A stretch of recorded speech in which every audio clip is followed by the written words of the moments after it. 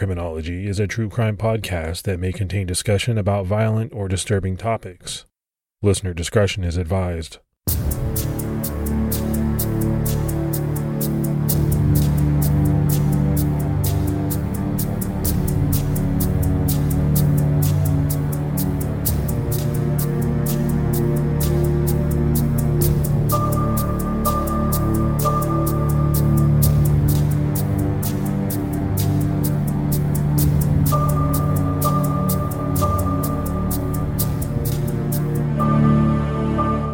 Hello, everyone, and welcome to episode 248 of the Criminology Podcast. I'm Mike Ferguson. And this is Mike Morford. Hey, Morph, man, how you doing? I'm doing good. I slept in a little bit this morning, and so woke up, got my coffee, and I'm ready to go and record this episode. How you doing? No, I'm doing good. Yeah, you and I normally record in the morning, which is, for me, tougher. I'm not a morning person. I'm a night owl. I like to stay up late, watch bad movies, and I don't know. I've always been that way. Yeah, I like staying up late and watching movies and stuff, but as far as work stuff, I don't know. I'm the opposite. I like to get it done early and then get on about the rest of my business for the day. Well, good. Good for you. Good for you. My youngest daughter turned 18 this past week, so man, that really makes me feel old. Happy birthday to her, and happy empty nester to you. You're getting closer to that step. Yeah, she's going to go off to college this fall, and it's just going to be my wife and I. So I don't know. It'll be different for sure. No doubt about it. All right, let's go ahead and give our Patreon shout outs. We had Julie Keohane, Colleen Holt, Chelsea Sharp, Amanda Wardle, and Vanessa T. Nanny. So a lot of great new support. We really appreciate it. Yeah, thanks so much for taking the time to support the show. It means a lot, and we can't thank you enough. And for anyone that would like to help support the show, you can go to patreon.com/criminology to sign up. All right, buddy, let's go ahead and jump into this case. In this episode, we have a bit of a change of pace. We're not talking about a serial killer or some type of perplexing missing persons case. In fact, no one was really harmed, at least not seriously or permanently. This is more of a mystery than a bona fide crime at this point. This is a case where, people believe that they were the victims of crimes, but there were some conflicting thoughts on that. There have been cases where people legitimately thought they were victims of a crime, while some people, including the authorities, didn't think they really were. So that brings us to this episode about a series of attacks that may or may not have even happened, where many people claim they were made sick by some kind of chemical pumped or sprayed into their home as a gas. This event, or imagined event, however it turns out to be, took place in Mattoon, Illinois in the mid-1940s. The gasser, or the person people imagined was the gasser, was given several monikers, including the Mad Gasser of Mattoon or the Phantom Anesthetist. No physical evidence or any sort of gas was ever actually found. However, leading many to doubt the claims of all of these people who claimed to be victims. So, was there really some maniac on the loose gassing people's homes, or were these events the figment of people's imaginations? You be the judge. Mattoon, Illinois is about 185 miles south of Chicago, or a 3-hour drive. In 1940, the town had about 15,800 residents, but it was still a somewhat rural area. There was a small population boom when petroleum was found nearby, but soon, World War II would see many young men leave. Wives and children were left to tend to affairs at home in Mattoon, while the men were away in World War II. And during that time, someone was waiting to terrorize them, or so it seemed. On September 2nd, 1944, an article appeared on the front page of the Mattoon Journal-Gazette. The headline read, "Anesthetic Prowler on Loose." According to NPR Illinois, the subheading explained that Mrs. Kearney and her daughter were the first victims. The night before, at around 11 p.m., Mrs. Aline Kearney had headed to bed with her 3-year-old daughter, Dorothy Ellen. Aline's husband, Bert, was working an overnight shift as a cab driver, and Aline was a bit nervous. There had apparently been prowlers sighted in the neighborhood before, and on that night in particular, Police were searching for a Nazi POW who escaped from custody in Peoria, Illinois. Although Peoria was a couple hours away from the Kearney home, the news headlines had made Aline nervous. Despite being a bit on edge, Aline left the window open to catch some of the cool night breeze coming in. Shortly after she climbed into bed, she noticed a sickening sweet odor in the bedroom, but she didn't think too much of it because there were flowers just outside the open window. According to the Washington Post, as the odor grew stronger, Aline began to feel a paralysis of her legs and lower body. Aline's 2-year-old daughter, Carol, her adult sister, Martha, and her 2-year-old nephew, Roger, were all in different parts of the house. Aline cried out for Martha, who burst through the closed door into the bedroom. Aline quickly explained what was going on and still felt that she couldn't move. Martha did notice an odor coming from the bedroom window. She got a neighbor, Mrs. Robertson, to call the police, while Mr. Robertson checked for signs of an intruder. Nothing was found near the Kearney home or in the neighborhood. Police showed up, but they too saw nothing unusual and left. At around 12:30 that morning, Bert Kearney got home after having been contacted about the commotion at his home. When he walked up to his door, he claimed he saw a tall man wearing dark clothing and a tight hat near the bedroom window. Bert Kearney approached the man, and the man fled as Mr. Kearney approached the home. Authorities were called a second time, and again, police found no sign of anyone around the area. Too freaked out by the prospect of someone trying to attack the home twice, the Kearneys, Martha, and her son Roger went to another family member's home and stayed there overnight. Aline Kearney went to the doctor to be examined, and she was found to have mouth and throat irritation, almost like burns, but she recovered the ability to move again about 30 minutes after the initial attack. Little Dorothy was sick until the next morning, but she recovered as well. Due to the odor described by Aline and the symptoms she experienced, it was believed that she had been attacked with gas, which was possibly chloroform or ether, or a mixture of both. Chloroform is used as a solvent, a substance that helps other substances dissolve. It can harm the eyes, skin, liver, kidneys, and nervous system. Chloroform can be toxic if inhaled or swallowed. Ethers are liquid at room temperature and are typically colorless with a sweet smell. Ethers are commonly used as a solvent in laboratories and as a starting fluid for some engines. It was formerly used as a general anesthetic until non-flammable drugs were developed. It was initially believed that someone had used one of these products in an attempt to rob the Kearney home because Aline and Martha had been counting a lot of money the night of the attack right in front of the window where anyone on the street could have seen them. So no doubt a very strange situation. You have a woman who claims that she can't move. She's her legs, her lower body is paralyzed. It was said that the doctor found throat irritation, almost like burns, on multiple people. It wasn't just Aline. And then they all recovered. But then you have this statement that they were counting a lot of money the night before in front of the window. Okay, it's the 1940s.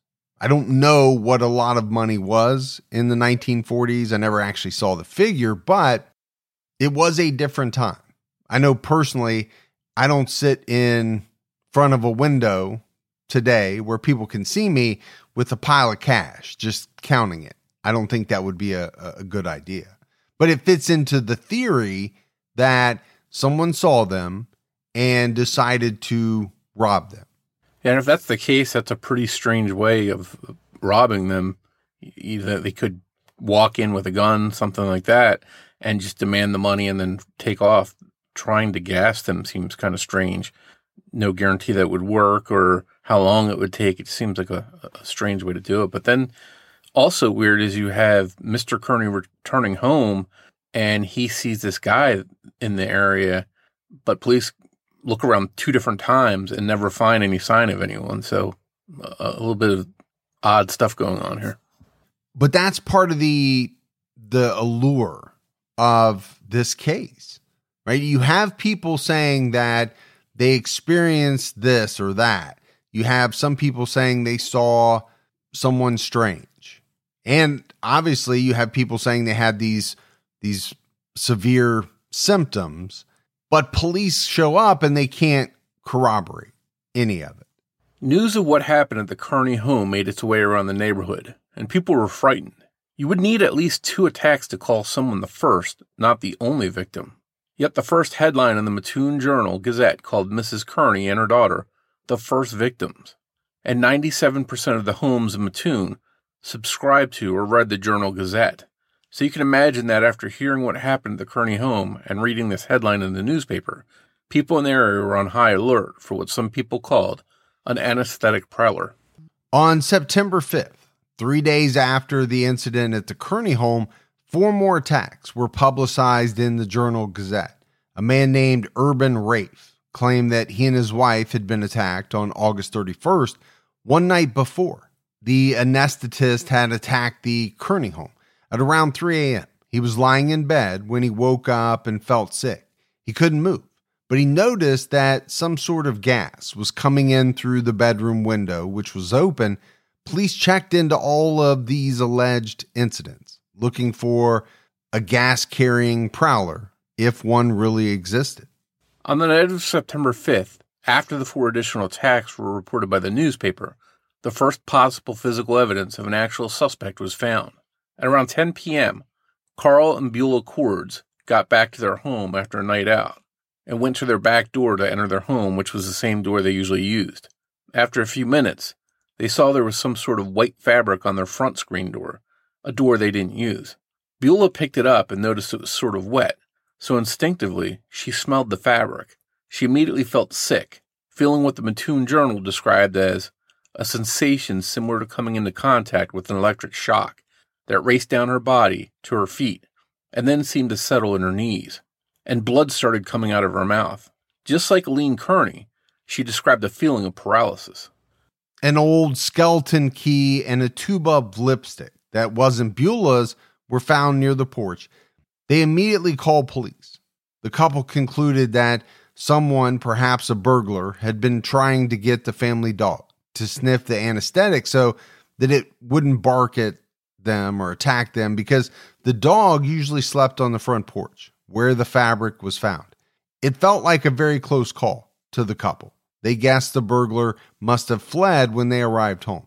Unlike other victims who recovered from the initial effects of the gas relatively quickly, Beulah was sick for over 2 hours.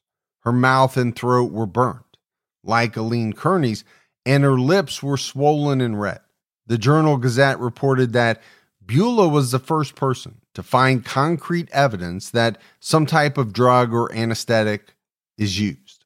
Soon after Mr. and Mrs. Cords called the police, a man who was never publicly identified was stopped about a block away and taken into custody.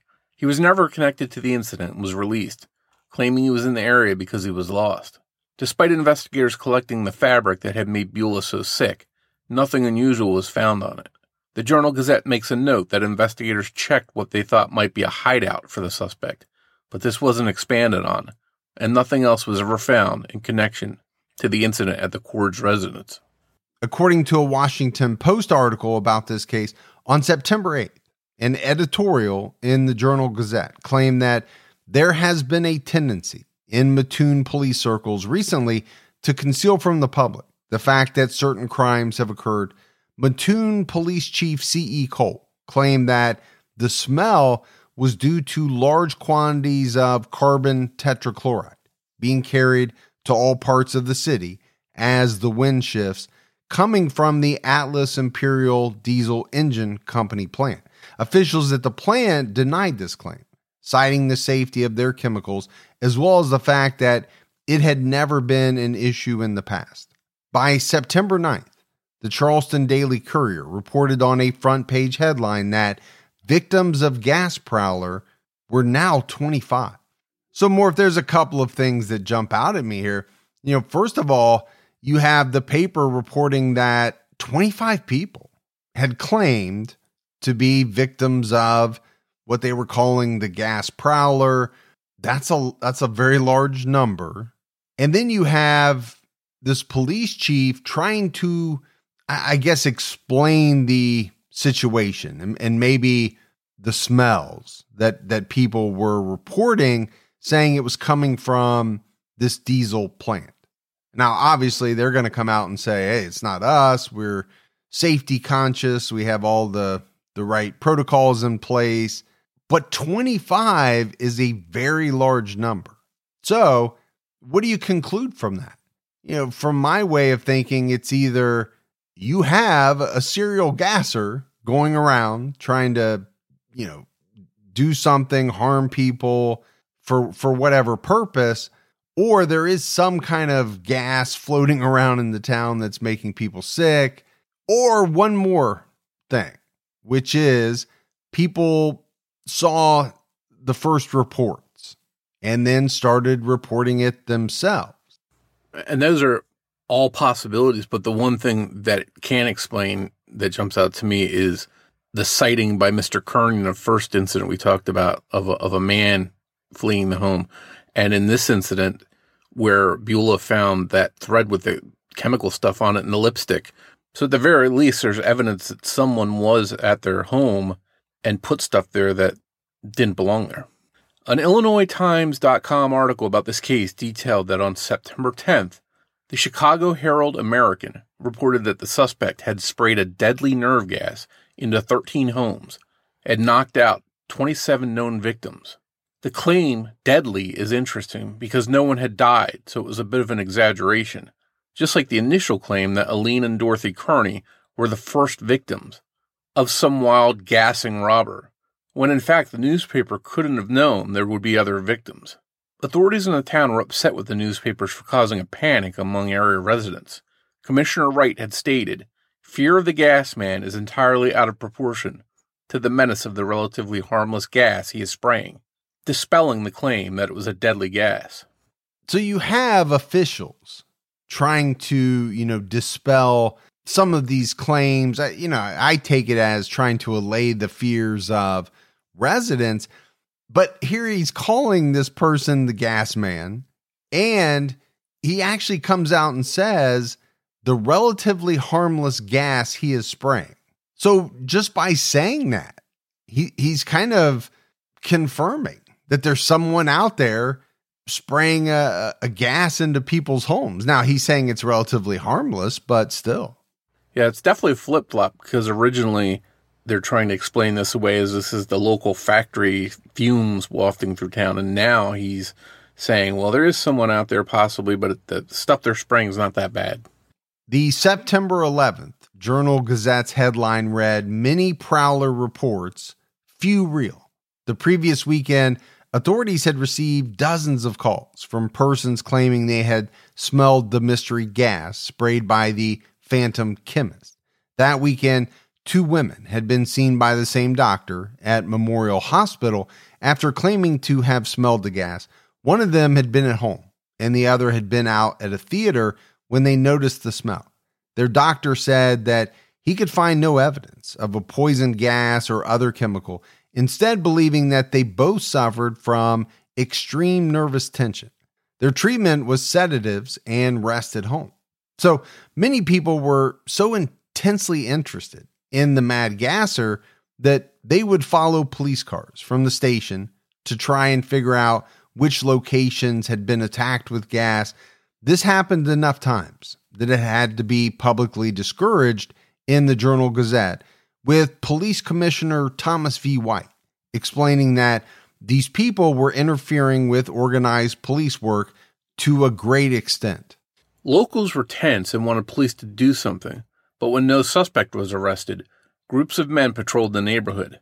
Commissioner White and Chief Cole said in a joint statement, roving bands of men and boys should disband. They asked people to put away the guns now in the hands of individuals before some innocent person was shot. An interesting tidbit states that the only time one should shoot is upon seeing a man peering into a window of one's home. That seems like a pretty strange statement, saying that you should shoot someone if they're looking into your home. So, well, first of all, you have roving bands of men and boys out with guns. That's interesting.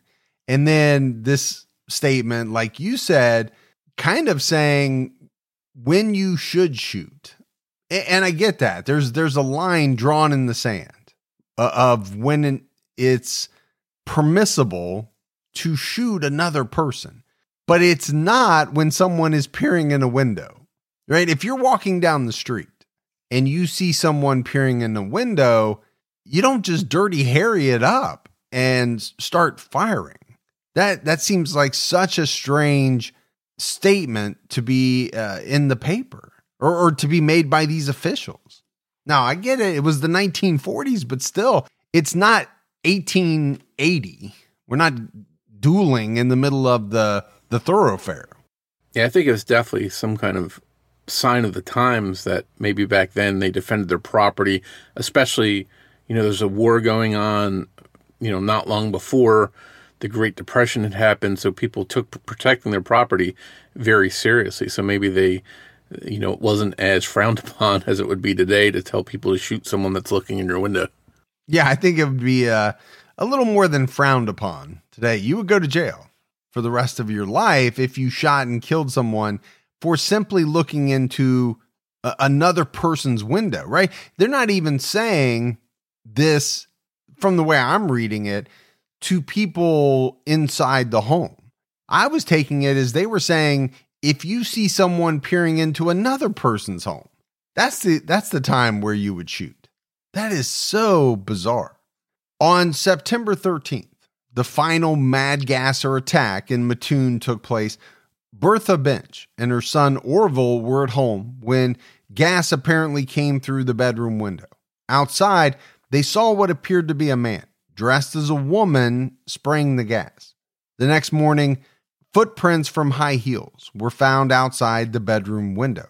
This detail was different from any other sighting or shoe print evidence found in Mattoon, but it turns out a woman's shoe print fits a series of gas attacks from a decade earlier in Botetourt County, Virginia. This series began on December 22nd, 1933. Isn't it amazing that we live in a world where you can get anything you need when you need it right to your door? With DoorDash, you can get pretty much anything. And whether you're sick and you don't feel like getting out of the house, DoorDash has you covered. Maybe you're at a party and you run out of alcohol or ice or something like that, but you want to keep that party going. You need a little assist. DoorDash has you covered. Sometimes my wife and I, we just don't feel like making dinner. We're tired. We want to watch a show. That's when we hit DoorDash. DoorDash makes it easy to get the food that you want without all of the hassle. And I'm always amazed when I go on DoorDash by the selection. Whether you're in the mood for fast food or something a little fancy, maybe a nice steak. I know around me, they have just about everything. The hardest part for my wife and I is deciding on what we both want. That's the only trouble we ever have. DoorDash, your door to more. Download the DoorDash app now to get almost anything delivered. Must be 21 and over to order alcohol. Drink responsibly. Alcohol available only in select markets. Hey, it's Kaylee Cuoco for Priceline. Ready to go to your happy place for a happy price? Well, why didn't you say so? Just download the Priceline app right now and save up to 60% on hotels. So whether it's Cousin Kevin's Kazoo Concert in Kansas City, go Kevin, or Becky's Bachelorette Bash in Bermuda, you never have to miss a trip ever again. So download the Priceline app today. Your savings are waiting. Go to your happy place for a happy price. Go to your happy price, Priceline. At around 10 p.m., the first of 3 attacks on the Huffman family began at their home near the area of Haymakertown, an unincorporated area in Botetourt County. Mrs. Huffman became nauseous after smelling something weird. Eventually, the smell disappeared, and she and her children went to bed. When the smell came back, after about a half hour, her husband, Cal Huffman, went to the neighbor's house to use their phone. Investigators arrived and searched the home, but didn't find anything suspicious, and they didn't smell anything. At 1 a.m., after all the investigators had left, the smell came back intensely, making all 8 members of the Huffman family sick. They all suffered from nausea and headaches, but 20-year-old Alice lost consciousness, had convulsions, and by the time a physician from the nearby town of Troutville, Dr. S.F. Driver, had arrived, she needed mouth-to-mouth resuscitation because her airway had closed. A neighbor saw someone running away from the house that night. One high-heeled shoe print was found outside near a window, and a second shoe print was found near the porch. 2 days later, on December 24th around 9 p.m., Mr. and Mrs. Clarence Hall returned to their home in Cloverdale, Virginia, about 10 miles from the Huffman home. They had just walked in after attending church, and after about 5 minutes, they were overcome with nausea, temporary paralysis, and eye irritation. They also began to smell something that actually tasted sweet. Dr. W.N. Breckenridge reported to the scene with the police and observed that whatever chemical had been used tasted sweet, just as the Halls had reported, and was reminiscent of formaldehyde. The next night, one of the Hall's family members saw someone near a window on the side of the Hall home with a flashlight. On December 27th, gas attacks on homes continue, appeared as a headline in the Roanoke Times. That same night, A.L. Kelly and his mother were attacked by the Mad Gasser in Troutville, Virginia. Only A.L., who was in a bedroom upstairs, got sick. A.L. remembered seeing a 1933 Chevy with a man and a woman inside driving up and down the street that night. A neighbor must have noticed them too, because they got a partial license plate, but authorities were unable to locate the car. Just as would later happen in Mattoon, Illinois, the residents of Botetourt County were on high alert for the gasser. Headlines confirmed the existence of an attacker, and the confirmation increased the tension. A $500 reward for the apprehension of the suspect was offered by the County Board of Supervisors. That's about $11,000 today. Men armed themselves and spent nights waiting for the gasser. Farmers patrolled area roads late at night or sat near their windows, gun in hand, waiting and watching. Authorities cautioned vigilantes, warning that someone may get hurt, but the warning didn't decrease the anxiousness. Those who couldn't arm themselves slept over at neighbors' houses, hoping that staying in groups would help keep them safe. The new year only brought new terror. On January 10, 1934, the Hilton family home near Fincastle was almost attacked. A woman who was only identified as Mrs. Moore, who was living with the Hiltons, was in the downstairs part of the home when she heard voices outside and what sounded like someone trying to open a window. She smelled gas and started feeling numb, so she quickly took her baby outside. The Hiltons who were upstairs didn't notice anything and experienced no symptoms. They would have had no idea anything happened at their house if Mrs. Moore hadn't been outside yelling for help, which alerted them. A neighbor of the Hiltons confirmed that he had also heard people talking outside around the exact time that Mrs. Moore did. Homer Hilton stayed up the rest of the night waiting for the gasser to return, but they never did. That same night, just 7 miles away in Troutville, G.D. Kinsey reported a gas attack. One doctor suspected that a chlorine gas had been used. Less than a week later, more incidents were reported. On January 16th, the Duval home in Bonsack, Virginia, just 8 miles from Troutville, was attacked. Upon noticing symptoms, F.B. Duval rushed out of his home to get to a phone to summon help, and he saw a man fleeing. The man ran to a parked car and quickly drove off. In the morning, authorities found women's shoe prints where the car was seen. 3 days later, at around 7:30 p.m., Mrs. Campbell was sitting by the window of her home near Cloverdale when she saw the curtain in her window move. She was instantly overcome with nausea. Just 2 days later, at around 9 p.m., Mr. and Mrs. Howard Crawford arrived back at their home, which was located between Cloverdale and Troutville, two areas known to have been attacked. They had just returned from a night out with friends and became sick from what was described as a cloud of gas while Mrs. Crawford was lighting the lamp. On January 22nd, the day after the Crawfords became ill, there were 3 reported gas attacks in Carvin's Cove, which is about 4 miles away from Cloverdale. The homes of Ed Reedy, George C. Riley, and Raymond Eder were all attacked along a 2-mile stretch of Carvin's Cove. One of the Eder children saw a man running from their home. One of the Reedy sons had smelled the gas and ran outside and fired a shot from his shotgun at what he thought was someone running away from the home. George Riley, after a run-in with the gasser, called his brother, a Roanoke Police Department officer, and a roadblock was quickly set up. Still, no one was found. the gasser continued to slip through the cracks. According to the website legendsofamerica.com, 2 days later, on January 24th at 4:30 a.m., a woman identified as Mrs. R.H. Hartzell arrived at her home near Fincastle only to find that the house was filled with gas. She had been sleeping with a neighbor out of extreme caution and not home when her residence was apparently attacked. As the number of victims grew, so did the amount of media coverage. Virginians are terrorized by gas thrower who flees at night after making victims ill, appeared as a headline in the New York Times. The Virginia State Assembly worked quickly to pass a new bill making the release of noxious gases in public punishable by up to 10 years in prison, and in cases of injury from the gas, the suspect would be deemed guilty of malicious wounding, and the penalty would be between 1 and 20 years in the penitentiary, in the discretion of the court.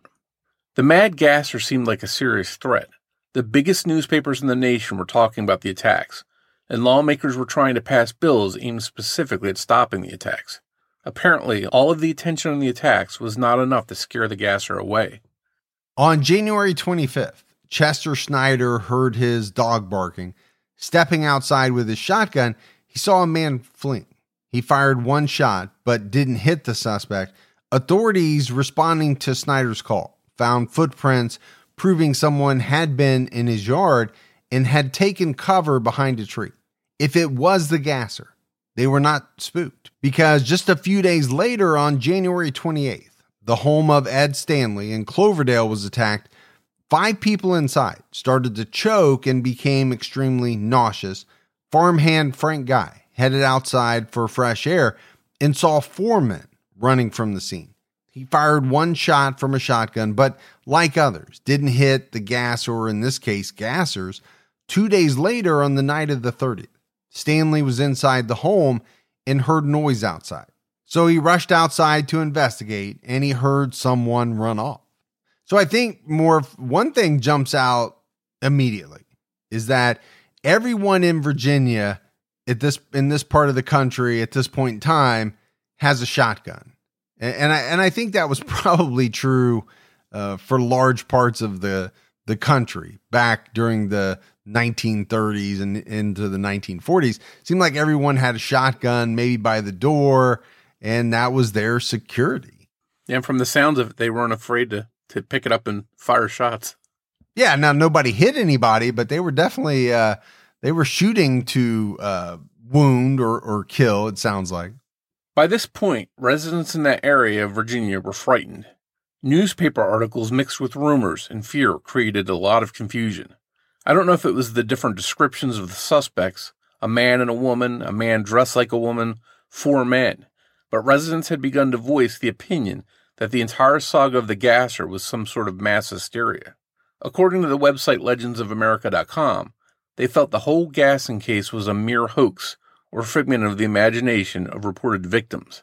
But Dr. S.F. Driver, who had responded to the Huffman home, believed there was a gasser attacking people, but later admitted to the County Board of Supervisors that some of the incidents had been linked to fumes from faulty coal stoves. People in nearby Roanoke County and Rockbridge County also began to report gas attacks, but none of the details in those cases matched the same circumstances as the Botetourt County attacks. On January 24th, a woman in Fincastle ran out of her house, alerting her neighbors that she had been a victim of a gas attack. According to AppalachianHistory.net, Constable C.E. Williamson determined it had been a prank, stating that the suspect had tossed a common fly-killing fluid into the kitchen, apparently as a joke. One supposed gas attack was found to have been the result of fumes from a car's exhaust. Another attack was just fumes from burning rubber, passing trains, furnaces, radiators, running cars parked in garages, but no gasser. The last verified, or at least suspected, gas attack in Botetourt County happened between 8 p.m. and 9 p.m. on February 3, 1934, in Nace, less than 5 miles from Troutville. 7 people in the Skaggs family became severely ill, convulsing and screaming. The local sheriff was quoted as saying, "No amount of imagination in the world would make people as ill as the Skaggs are. Even the dog had been affected. Days later, on February 7th, there was an attack in Roanoke County. Mrs. Meelan, home alone with her 12-year-old daughter, noticed a strange smell coming from the front door. After a few minutes, she became sick and her daughter felt dizzy. Mrs. Meelan was taken to the hospital overnight but recovered. On February 9th, 7 different attacks were reported, but responding officers didn't notice any odors, and not one of the reports involved illness. On February 11th, there were 5 more attacks reported in the area, but liquid scooped from a puddle near the scene was found to be harmless, and according to AppalachianHistory.net, was similar to that of fly exterminators used in practically every household. Many reports of gas attacks were from people who had smelled something but hadn't noticed any physical symptoms. Soon, articles in the Roanoke Times were dispelling the notion of gas attacks with statements like, "Roanoke has no gasser." As quickly as the Virginia gassings and later the Illinois gassings came without warning, they ended. The phantom gasser, if there was one, or more than one, was gone. No one was ever killed by any of the gas incidents, and no one reported anything stolen or any entry being made into their homes while they were paralyzed. This led some to believe that the attacks were simply pranks rather than intended assaults or precursors to other crimes, while it led others to believe there were never any attacks at all. A lot of questions remain in this case. Were there 2 mad gassers that only wanted to cause chaos and panic? Or were there 2 entire communities separated by hundreds of miles and a decade's time that were terrified by their imaginations? Or could the mad gasser of Botetourt County have moved from Virginia to Illinois? I mean, I think you'd have to say having one of these series in a town is very strange, right? The number of reported incidents. But then when you find out that a decade earlier, it happened in another area. Okay. That brings in another element. The two seemed somewhat similar in the fact that, you know, for me, it was almost like there were reports with physical ailments. And then the reports kind of snowballed. Many reports later on where people thought they smelled something, but they weren't really suffering from anything. So, you just have to wonder how much of that was kind of this hysteria that had built up. People had to have been on edge. We talked about people sitting around with shotguns on their lap. So at the slightest hint of a smell, would people report being gassed or thinking that they possibly could have been gassed? Yeah, I know mass hysteria is something that can really happen, and it's real, it's documented. But at the same time, people are seeing people running through their yards. They're getting license plates of vehicles. They're finding shoe prints. That's not mass hysteria. That's physical evidence. That's eyewitness accounts of strange stuff going on. So, mass hysteria is a possibility, but on the other hand, it seems there's some kind of evidence that maybe it wasn't. Well, but also could you look at it as, and we've seen this in a number of cases, copycats later on, trying to kind of further the panic by throwing in this fly exterminator or some type of other chemical that was different than what was used originally, but just trying to incite fear, because people do that. It's happened throughout time. Most theories, as wild as it may seem, conclude that we're looking at 2 different episodes of mass hysteria. One 1979 Washington Post article notes that there was a popular novel in 1944, My Life in Hard Times by James Thurber, which at one point described a woman so afraid of being poisoned by chloroform to be robbed that she always piled her money, silverware, and other valuables in a neat stack just outside her bedroom with a note reading, "This is all I have. Please take it and do not use your chloroform, as this is all I have." One of the victims in Mattoon was supposedly reading this very same book before bed, while the 1944 incident in which one of the Mattoon victims was reading this novel may have been caused by being afraid of what she read. What about the Virginia gas incidents a decade earlier? Could they have been the result of that novel? Well, it turns out that My Life in Hard Times was published in 1933, the same year as the first Botetourt County, Virginia incident. We talked about the possibility that some of these gas incidents were related to faulty heating or stoves. The reports both in Mattoon and Botetourt County began when the weather was colder. It's not out of the question that more people were using heat sources in small areas, causing their symptoms accidentally. Common symptoms of carbon monoxide poisoning are headaches, dizziness, weakness, and vomiting. Headaches, dizziness, and nausea are also three of the most common symptoms in episodes of mass hysteria, also called mass psychogenic illness. Burning throat, irritated eyes, numbness, and paralysis are also very commonly found in mass hysteria. It may sound absurd to some people that so many residents of these towns could fall victim to a mass delusion or mass hysteria, but World War II had caused months of dreary and tense headlines that were front and center for many of the people that reported these incidents. Many articles had been written about the fear that the Nazis would use chemical attacks against the Allies. On some of the front pages, there are articles about the Mad Gasser and then other headlines about Nazis. The first gas attack in Mattoon was just 2 months after D-Day, when soldiers from the U.S. and other allied nations invaded parts of the coast of France in order to create a path for supplies and troops from the United Kingdom. The fear of German attacks, whether out of retaliation or desperation, was definitely clear in the media. There are many good arguments for mass hysteria in these cases, but still, not everyone agrees that there was really never a gasser. Some people think the gasser was indeed real. Published in 2003, there's The Mad Gasser of Mattoon, Dispelling the Hysteria, by Jackson High School physics and chemistry teacher Scott Maruna. In his book, Maruna looks at the arguments for hysteria and explains them away. For example, historically, it has been women who are most likely to be involved in episodes of mass hysteria. But during World War II, most areas of the United States, including Mattoon, were missing a lot of their men, leaving women as the most likely victims of real crimes. Maruna's book also names the most likely identity of the Mad Gasser, a local man named Farley Llewellyn.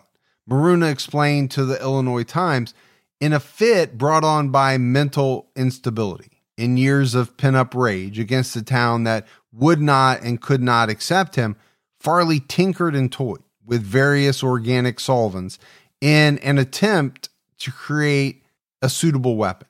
He concluded that Farley's sisters, Florence and Catherine, were behind some of the attacks, which is why a woman's shoe print was found, because they were trying to take suspicion off of him. The attacks ultimately ended due to a combination of factors. Florence and Catherine got nervous about the shoe print being found, and Farley entered a mental hospital. With Farley gone, there was no reason for his sisters to continue the attacks. Other people feel that the claims of Farley Llewellyn's involvement have no factual basis. Bob Ladendorf is one of these people. He co-authored the 2002 article, The Mad Gasser of Mattoon, How the Press Created an Imaginary Chemical Weapons Attack. Ladendorf wrote a letter to the editor of the Illinois Times after Maruna's book was published, refuting his claims. In it, he wrote, I question his assumptions and generalizations about the Mad Gasser, if there is indeed one. He went on to note that Maruna cited no references or statistics for many claims in his book. It's Ladendorf and his co-author's conclusion that there were no attacks. Instead, the Mad Gasser was triggered by a confluence of factors: sensational press coverage, ignorance of human perceptual fallibility, and memory reconstruction, fear of Nazi poison attacks, an escaped Nazi in the city, and a robbery crime wave. So I think when you break it down, that's really the crux of the mystery here. Was there ever an actual person or people using gas or chemicals to scare people? Could it have been Farley Llewellyn in Mattoon? If so, then what about Virginia? A decade earlier, did two different towns really experience the same exact type of mass hysteria? Could this sort of thing happen to us today? in response to certain events, mass panics have happened. Like in 2001, after anthrax was mailed to multiple senators and media offices, there were more than 2,000 false reports of anthrax exposure. In 2019, the first known case of mass social media-induced illness was reported after multiple young people developed tics. It was thought to be due to the rise of influencers with Tourette's and other illnesses, coupled with rising anxiety over COVID-19 and the economy. Maybe it's just a matter of time until something like this happens again. So, Morph, as we wrap up this episode, I don't know what the answer is. Was there really someone in two different parts of the country, a decade apart, trying to gas people?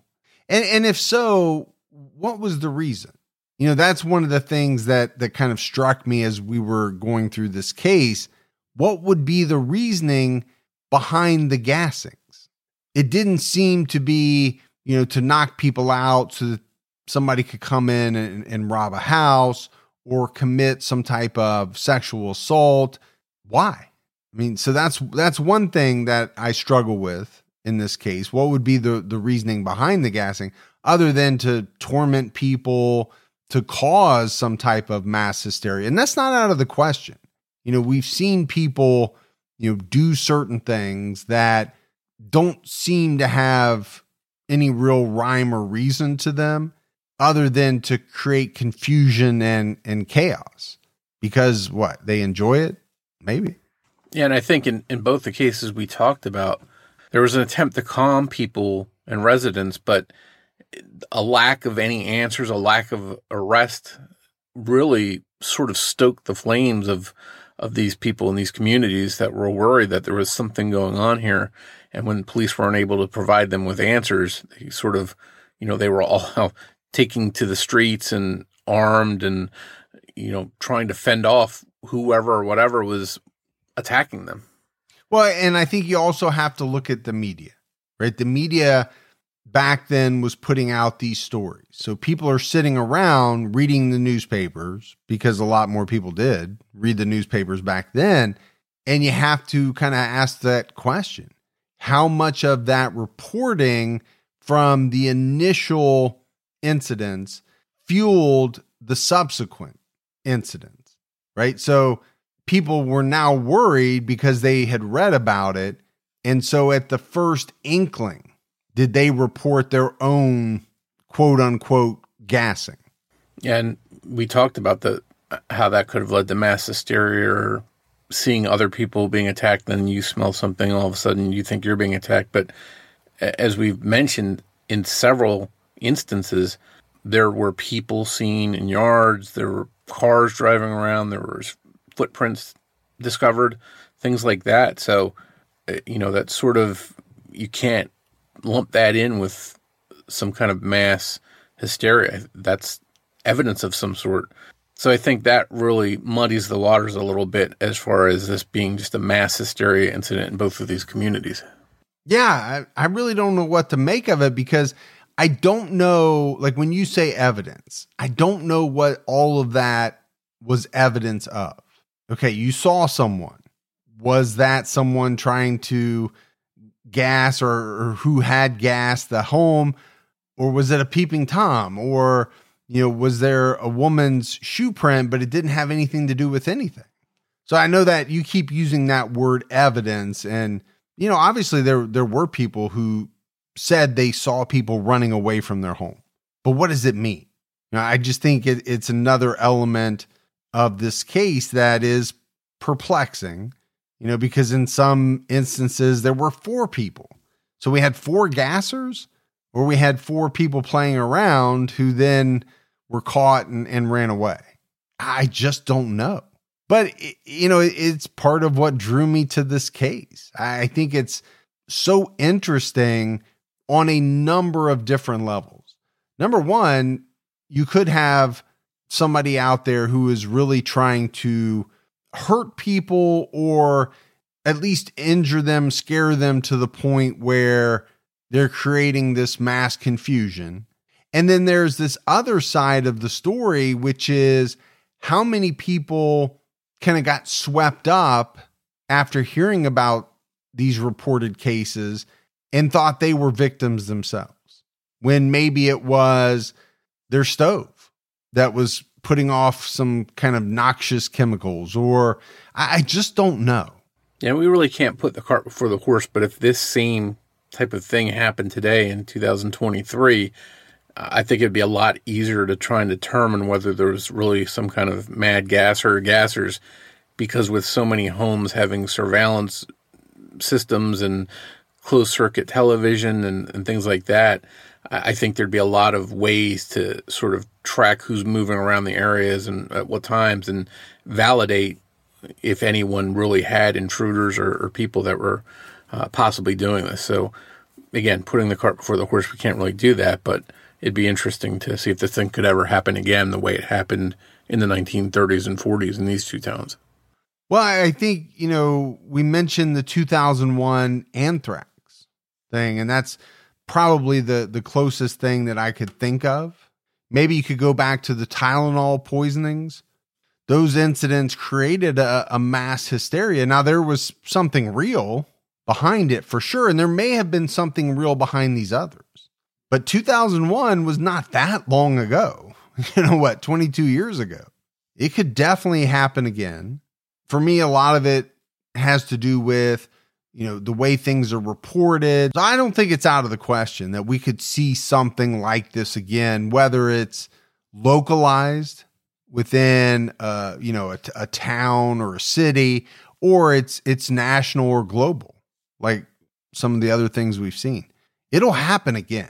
My big question about this case is what really happened. Was there, a real gasser, and then people began reporting it because they were so scared? That seems like it could be the case. But the question of why the gassing in the first place, that I don't know. And that's scary that if this began with some kind of real person doing this, and that person escaped justice and got away with this.